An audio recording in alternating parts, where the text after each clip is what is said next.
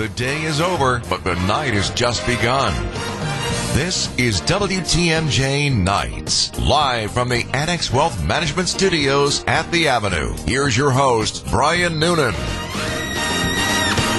Good evening, welcome. So glad you're with us.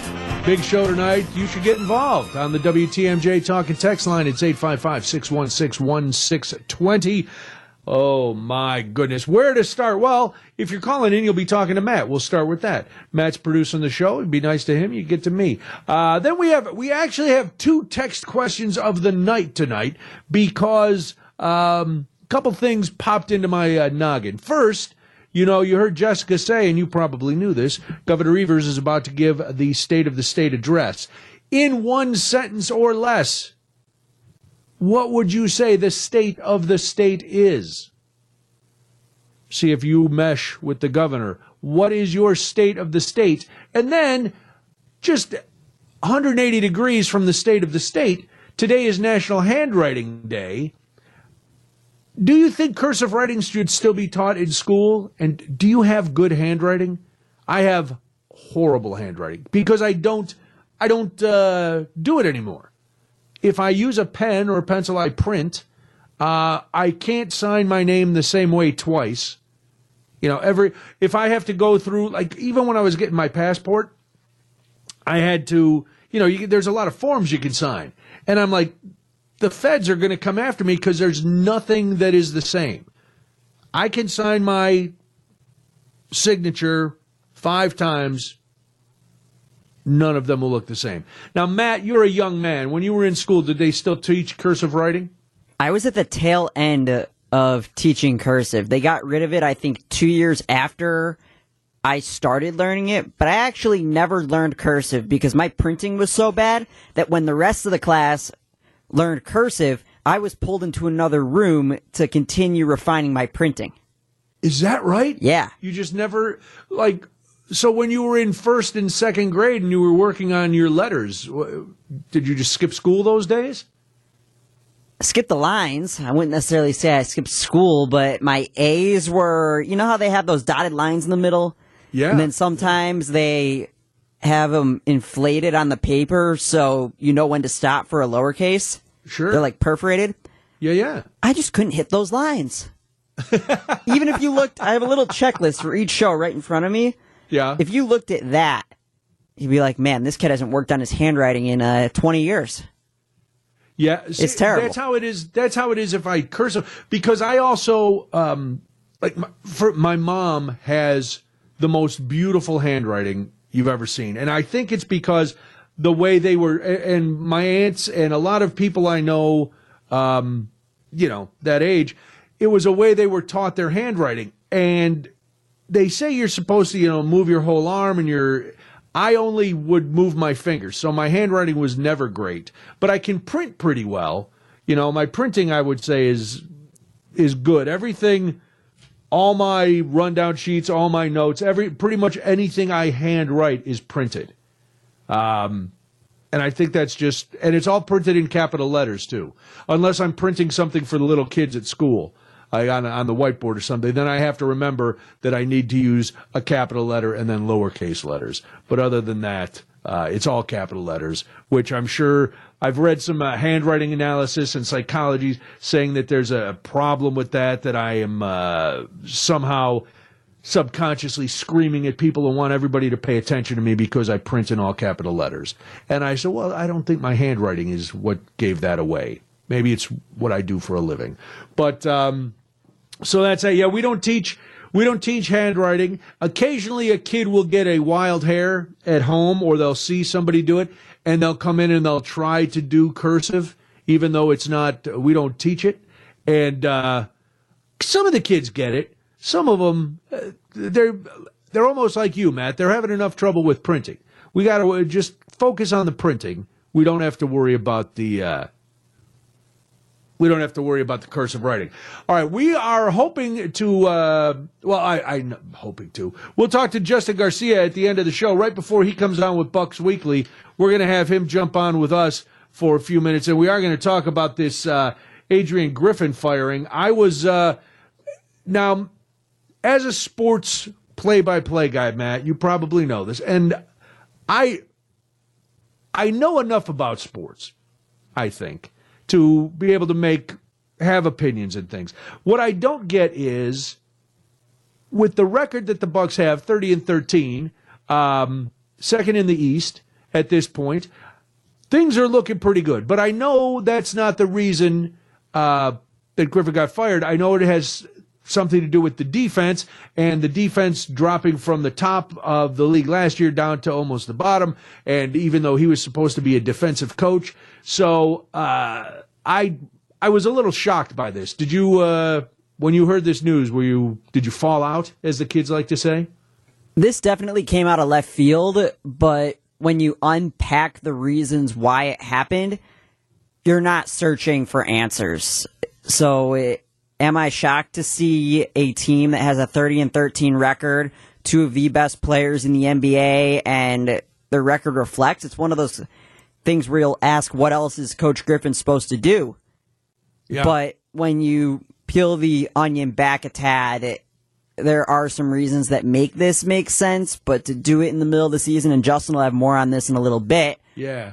But even though he's not executing where he's supposed to execute, with him being a defensive guy and the Bucks not having the correct fit, you see it a lot in football where a coach will be fired because he doesn't fit the scheme that's given to him.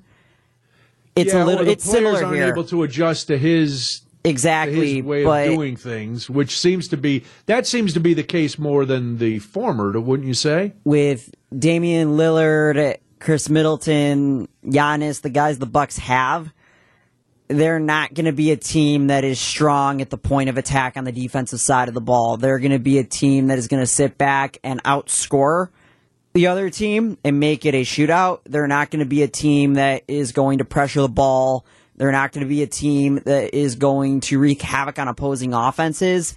And we don't know the direction the Bucks are going to go in, whether it's Doc Rivers, whether it's somebody else.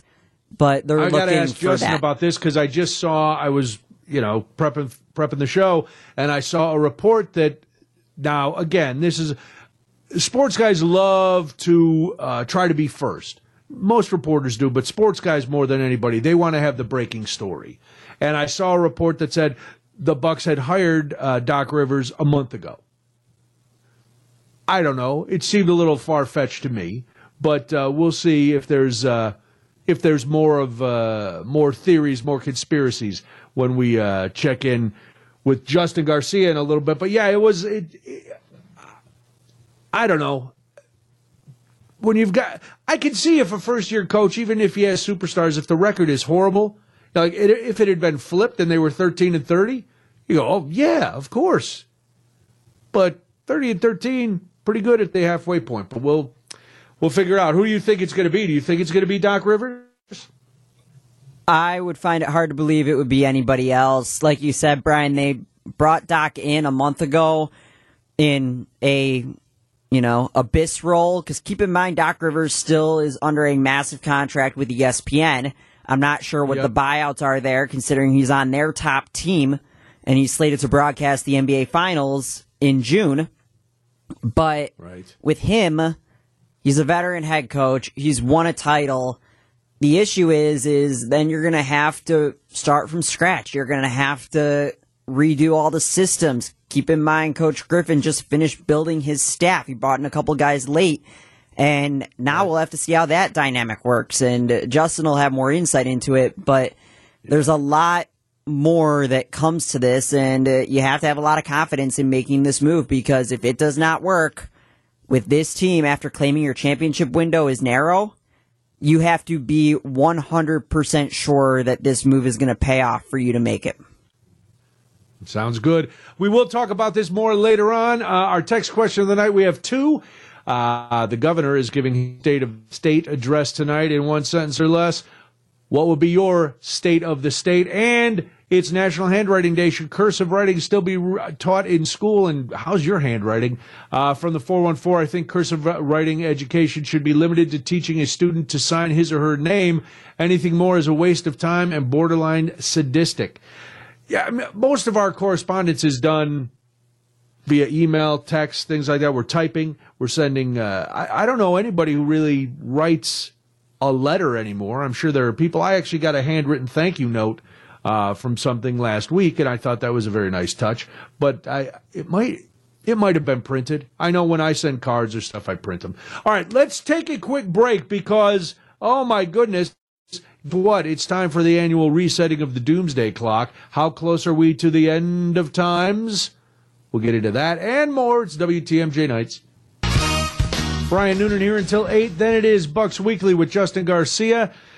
Oh my goodness. The Doomsday Clock has another update. That's right. But the good news is it hasn't changed since last year. The bad news is, according to the Doomsday Clock, it is still 90 seconds to midnight, the closest the clock has been in its history. Midnight is the moment that symbolizes Doomsday. Yes. The experts who maintain the Doomsday Clock said today that humanity is still as close as ever to global catastrophe, which could involve nuclear war, climate change, or maybe even artificial intelligence. I know you're like, hey, Brian, we come to this show to have a good time. What's with all the doomsday talk? I don't know. I just want to put the fear of God in everybody because, some people need to think that the end is nigh. Maybe they'll change their behaviors.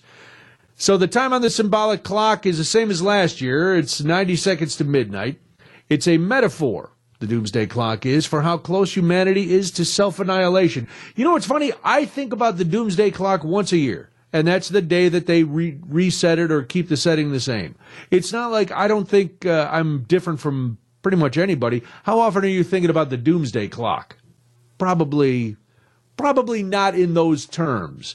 I mean, with all that's going on in the world, there's probably a lot of time when we're like, oh man, this could be dire. But we don't go check the Doomsday Clock, see what time it is. So the Bulletin of the Atomic Scientists, they started maintaining the clock in 1947 at the University of Chicago.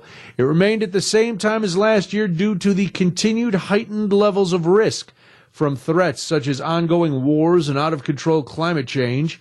This year, experts also said they were especially worried about how advances in artificial intelligence could sow chaos, making it harder to prevent global disasters. Yeah, that's going to be very interesting to see when we get closer to the election. Now, I know the New Hampshire primaries are tonight. You're probably following those. And Jessica will keep you updated on any results we get as the news progresses throughout the night. But, AI, I do worry about AI. I know I always sound very much like an old man when I say I worry about AI. But there's somebody, it was dumb. Something on Jimmy Kimmel. They played a robocall that had gone out in, might have been Jimmy Kimmel. Maybe it was the actual news. But, yeah, maybe it was the actual news. That they had sent out a robocall in New Hampshire purporting to be President Biden, and it was put together by AI. And if you listened really close, it was the president's voice, but it was obviously a highly edited, very halting recording. But that might have just been a hastily done AI. There's really good ones. All right. AP has called New Hampshire for Donald Trump. Trump with 52.5%. Nikki Haley with 46.6%. Pretty close, actually. Surprisingly close for New Hampshire. But that's the AP is calling New Hampshire for Trump. Thank you, Matt, for sending that along. That's the crack WTMJ Nights staff doing what I am not. I'm worried about the Doomsday Clock and AI, and they're actually getting the hard news to come at you. But so there you go. We're 90 seconds to midnight, which is not a band that plays 90s pop hits, but the actual time on the Doomsday Clock. And then who knows what will happen? Probably nothing. Doomsday Clock is going to stay there. All right, one of our text questions was about cursive writing. And a text from the 262 is a 30-year veteran of teaching. I can tell you that there is more to cursive writing than just a signature. There have been studies done that show that cursive is linked to brain development and in certain connections in the brain. Huh. Interesting. And yet, nobody teaches it. Well, one, to be quite honest, there's no time in the school day. I know in the young classes, in kindergarten and first grade, we do handwriting, but that's to get, that's so kids can learn their letters and learn how to, and Matt, those are the days that Matt missed. But, and Matt, did you have the little, we use the handwriting book. Did they have the book with like a picture of an apple and then they would have the uppercase and the lowercase a and you would have to do that? I can tell you about the apple and the upper and lowercase a. I don't know what they had B through Z. I never got to that. Wow. But look how far you've come. I know, it's amazing. With such limited ability to write letters. That's very good. You should be very proud of yourself. It's a flex. Hey, I can't write, but look at what I can do. That's perfect. All right, let's take a break, and then there's more. Of course there is. It's WTMJ Nights. On the other side of the news, the Oscar nominations came out today. We'll talk a little bit about that, and then we'll check in with Justin Garcia and get some more information on what's going on with the Bucks. I almost didn't make the show, Matt. I fell just as I was coming into to turn everything on. Are you okay? I tripped over well, yes. Unfortunately, my printer tray is not, because I fell, and as I fell, I reached out, and you know the piece on the printer tray that stops the paper from just shooting off across the room? My paper's going to be shooting off across the room for a while. That piece is gone. Snapped right off. But and then as I fell, I banged into a bookshelf, and I was pelted with all these hats that are on top of the bookshelf, and I was just laying there on the dog bed going, oh no, I can't get up. The biggest fear, like with all the ice today, and then with all the the biggest fear I have is falling down. I have reached that age where falling down it's a priority. I got up today and I was like, I don't want to go out. There's ice everywhere. I'm going to fall. I did the little grandpa shuffle as I went out today till I get to the garage so I could salt everything, because anybody, like, you're young, Matt. If you fall, you're going to bounce back up. You're spry and nimble. You get to a certain age, you fall, and that could be it. And that, if I fall out in the alley or something, nobody's going to come find me. I'm just going to be laying there all broken and just crying. But anyway, I survived and I'm here. And so after the news, we're going to talk a little Oscar nominations. But right now, it is time for us to go to the WTMJ 24-hour news center, where Jessica Gatto has not fallen down. She is standing by with the news. Oh, my goodness. It is WTMJ Nights. Brian Noonan here until 8 o'clock. Then it's Bucks Weekly with Justin Garcia. The 2024 Oscar nominations came out today. I have to confess, I have not seen many of the movies this year for whatever reason. One, I don't go to the theaters anymore. I can't. I wait till the movies come on streaming services and then I watch them at home. I don't know when I'll go back to the theater, but it hasn't been this year. Oppenheimer led the all nominations with 13 nominations. Not too bad. Followed by a movie I've never heard of, Poor Things, and that got 11 nominations. Now, Oppenheimer, did you see Oppenheimer, Matt? I haven't seen any of the movies that are up for nomination. Right. Perfect. 3 hours. That's the thing. It's on streaming now. I could watch it. But every time I think about watching it, I think, well, it's 3 hours. Now, I'm watching it at home, so I could break it up. Like with The Irishman I broke it up. But I also sometimes sit down and watch 3 hours worth of episodic stuff. So I don't know what it is. I know, it's probably very heavy, Oppenheimer. The subject matter is not light and airy, but and the performances are supposed to be good. So that's it. I still haven't watched Barbie either.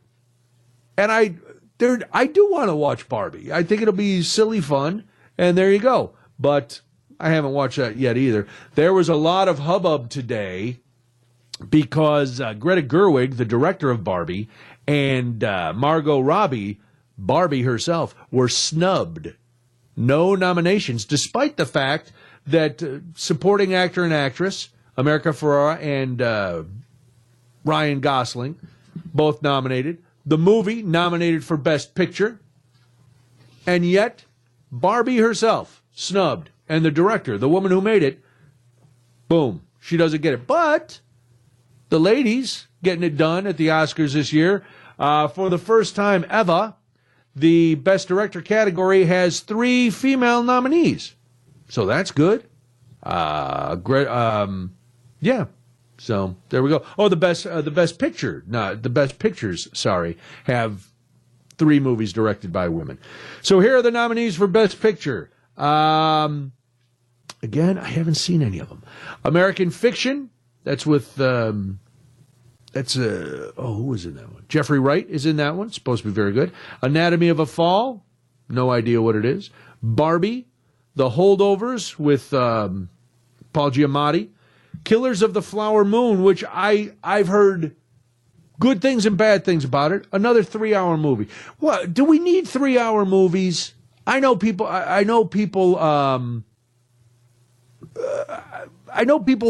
artists want to create. And I know some people say, 3 hours, it sounds like you're old, you can't sit and... 3 hours just seems long, right? It's just too long. Maestro with Bradley Cooper, Oppenheimer, Past Lives, and Poor Things. Those are your Best Picture nominees. So, Matt, we've seen none of them. Zone of Interest is also one of the Best Pictures. I remember the time when I would have seen like 7 or 8. Back when they only had 4 or 5 nominees, I would have seen most of them. Best Actress, Annette Bening in Nyad. Didn't see it. Lily Gladstone, Killers of the Flower Moon. Didn't see it. Sandra Hüller, Anatomy of a Fall. Carey Mulligan in Maestro. And Emma Stone in Poor Things. Best Actor. I saw one of these movies. Bradley Cooper in Maestro. Didn't see it. Coleman Domingo in Rustin. Rustin was really good. Rustin is about a civil rights activist who worked with Martin Luther King, that most people, including a lot of African Americans, had never heard of. The movie was phenomenal.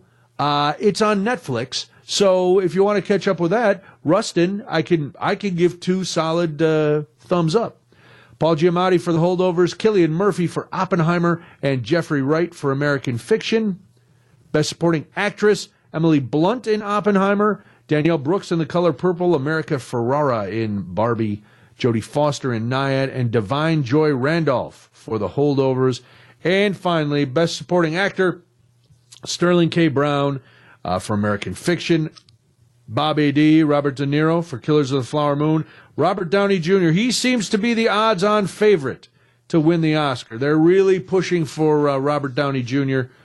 I like Robert Downey Jr. I think he's a really good actor. I loved him as Iron Man. I'm not going to apologize for that. I liked him in other stuff, but I loved him as Iron Man.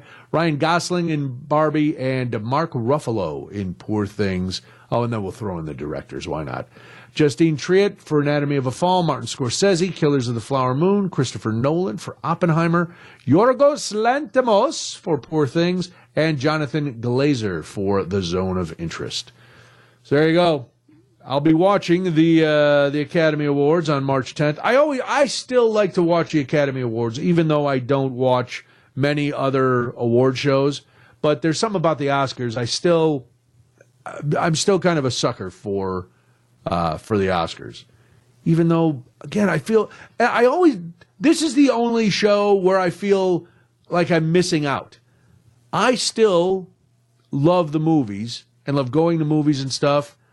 But I don't like going to movies. I like watching them at home. I just, I don't know. There's something about carving up that time for a movie, even though, like I said, most of us will still sit and watch. We'll binge a couple episodes of a show, and that'll be that. From the 414, I give a moderate thumbs up to Killers of the Flower Moon, and I found myself in a book about 30 minutes into Barbie. It would have been sooner if I hadn't been navigating a very messy cheeseburger. I haven't seen any of the others. All right, fair enough. Yeah, listen, a cheeseburger will take precedence over a lot of stuff. I don't know. Matt, if you were a betting man, not having seen any movies, this will be a good guess. You haven't seen any of them, nor have I. Let's take a guess on Best Picture, and then we'll check back. You've got American Fiction, Anatomy of a Fall, Barbie, The Holdovers, Killers of the Flower Moon, Maestro, Oppenheimer, Past Lives, Poor Things, and Zone of Interest. Oppenheimer. Yeah, that's a good bet. Oppenheimer's going to win. Everybody, it seems to be the year of Oppenheimer. It was the year of Oppenheimer and Barbie, and yet, oh my goodness, I don't think Barbie's going to take it. I'm going to watch it. My wife, oddly enough, is the one who poo-pooed watching Barbie. She's like, I don't know. I don't want to. I thought she'd be 100% on board. I got to tell you this before we take a break and talk to Justin.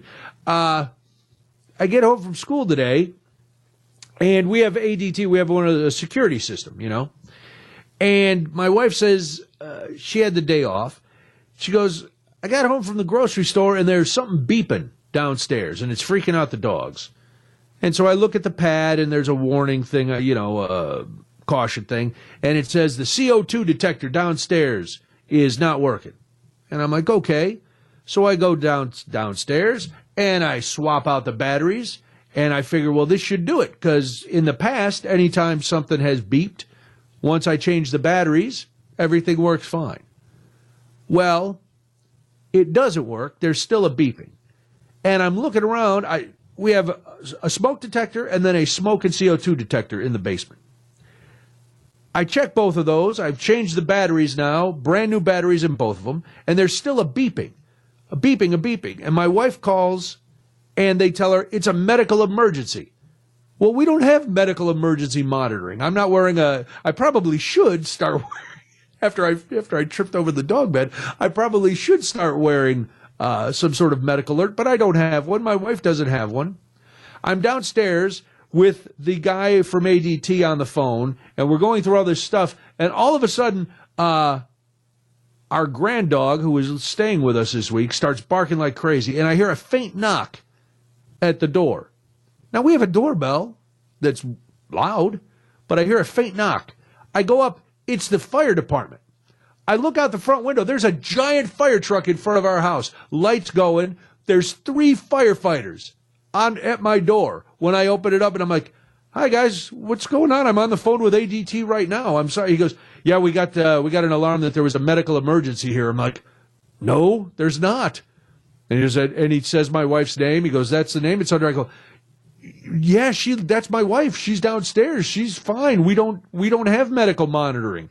He's like, she doesn't have a little bracelet? I go, no. And then I look, and right next to the door is a sledgehammer and a giant, pickaxe. I don't know if they were planning on breaking in the door, but I'm so glad that I heard the knock. And I looked, and I was like, man, I'm glad you guys didn't have to come in this way. And the oldest of the 3 firefighters says, yeah, I came up to knock on the door, and I see these guys with these tools, and I'm like, what are you going to do with those? So, yeah, quite an adventurous afternoon. Not as bad as it was for Adrian Griffin. Let's take a quick break, and then I'm very fortunate that Justin Garcia has said he will come in and try to explain everything to us about the firing before he actually does his own show where he talks about nothing but the Bucks. So it'll be like a little bit of an extended Bucks Weekly, a little bit of crosstalk, and a little bit of WTMJ Nights, all mashed up for your listening enjoyment, and it will commence right after this. Brian Noonan, WTMJ Nights. After 8 o'clock, you'll be listening to Justin Garcia with Bucks Weekly, but because I know what I don't know, and some things need to be explained to me like I'm a child, Justin Garcia is joining us early to talk a little bit about what's been going on with the Bucs today. Justin, thanks for coming in a few minutes early. I do appreciate it. Absolutely. All right. So, again, I'm a guy who prides himself in knowing what he doesn't know and not being afraid to say, I don't quite understand this. So, at 30-13, I don't understand what went on with Adrian Griffin today.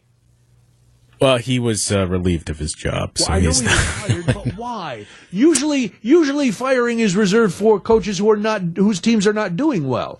And I know part of it, or maybe all of it, you can shed some light on this, is about he's supposed to be a defensive expert, and yet the Bucs defense has slid over this season from last year. They went from the top of the league in defense toward the bottom of the league. Is that what it's really all about? I think it's in a vacuum, that's part of it. Slid is putting it mildly that as we sit here on January 23rd, they're rated 22nd defensively, which is a far cry from where they typically were the last 5 years. I mean, that's 1 extra 2 from where they were usually sitting. So that's the big difference. I think part of it is you expected and hoped to see a lot more progression at this point. That, if anything, you would make a stronger case that this team had regressed ever since right around Christmas, that they were seemingly building towards something, and it just took a massive step backwards around Christmas, and especially once we've gotten into January, where the Bucs are 6-5, and the defensive numbers are even uglier. The offense hasn't been great either. They're still scoring points, but it hasn't been done efficiently. So I think part of it is you didn't see that steady progression that at this point you need to see. It's an older team. It's a veteran team. You know, your window is only open so long, right? Not just for this team, but for every team, that they're in a we have to win and compete for a championship now mode. And that was, I guess, the most surprising thing about the Adrian Griffin hire in the first place was those coaches, guys that are first-time head coaches, you usually don't pair those two together of looking to win a championship and then, oh, by the way, here's a guy that has never been in that seat before. Right. So I think this was kind of we're not seeing what we need to see, and we don't have time to learn on the job in the playoffs. We have to act swiftly and basically not concede a year here when you don't know how long you'll have this group together. Well, does this go back a little then to John Horst, who hired Adrian Griffin? And what you said makes perfect sense. If you got Damian Lillard, you have Giannis, you've got the team that's ready to go. If the window is there, why? And I know hindsight is 20/20. Why? What was the impetus then to hire Adrian Griffin if he wasn't going to mesh with this veteran team that needed a coach who could deal with veterans and get them over that hump? Well, the popular narrative that's out there is this was a Giannis decision and a Giannis hire, and I don't believe that's the case, that this was Giannis just saying, look, this is the guy, hire him. But I do think some of the things that we heard last year from this team, even when Mike Budenholzer was the head coach, you think back to Bobby Portis making some comments late in the season, and a few other guys mentioning just how much they really missed Darvin Ham when he left to become the head coach of the Lakers. I think that was a big part of it. It wasn't just Giannis. He had talked about this. Bobby, as we mentioned, had talked about it. A number of guys that, they really missed that guy that Darvin Ham was. A former player that could relate to them. He wasn't afraid to give them the bad news, right? And I think that was a lot of, okay, this is what we didn't have, and this is what the players are looking for. And Adrian Griffin checked off a lot of those boxes. Chris and a number of players met with him as well in the offseason and through the hiring process. So this wasn't just a Giannis handpicked guy. Right. I think it was largely what a lot of those guys were looking for, and a coach that they could relate to, a coach that had been through those moments before. And of those finalists, Nick Nurse, Kenny Atkinson, and Adrian Griffin, Griff was the one that checked all those boxes. Okay, this is a dumb question then, but I'm going to ask it because I'm sure other people are thinking that. If Adrian Griffin is a guy that the team as a whole or even the main players are saying, hey, this is a guy we can play for, this is a guy we like, Where's the disconnect then? In what we eventually saw? Right. And like you're saying, okay, they all liked him. He checked all the boxes. Then things start off pretty good. Where does the disconnect come around Christmas? What causes these players who wanted this coach to not be able to function under his system? Yeah, and I mean, look, I'll preface with I'm not in the locker room with the players, and I'm not trying to speak for them. But I do know, based off the information that I had, that the players all, by and large, they really, really liked Adrian Griffin as a man and as a guy. That they loved him. But I think the larger thing was, when you think back to 4 games in, They made their first change defensively, where this was going to be a high-pressure defense that tried to force turnovers, all these things that the Bucs had never done for the last 5 years. A part of that was the system that Bud ran. Part of it is also, this is an older, aging group, and it's maybe not as athletic on the perimeter, which you kind of need that athleticism to pressure the ball and force turnovers and play this way. So I think a lot of us kind of raised eyebrows of, I just don't know if this style is going to work. And it took 4 games to see the first modification, where you realize maybe we shouldn't play Brook Lopez on the perimeter and have him do some of these things. We should probably let our 7-footer protect the basket. And I do wonder, not that I'm suggesting that he lost the team, but I just remember Mike Budenholzer telling some of us a couple years ago, that in this league, the players are smart. And once they get the sense that you're not, or at least that you maybe don't know everything that you're purporting to, and maybe we feel like we know more than you have lost them, and there's no moving forward from that. That was the message Bud gave to a lot of us. And I'm not saying that's what was the case, but some of the numbers that you see, it's tough to say that maybe that wasn't a factor. That's interesting. All right, so we're at this point. Adrian Griffin is gone. You've got Joe Prunty. He's going to be the interim coach.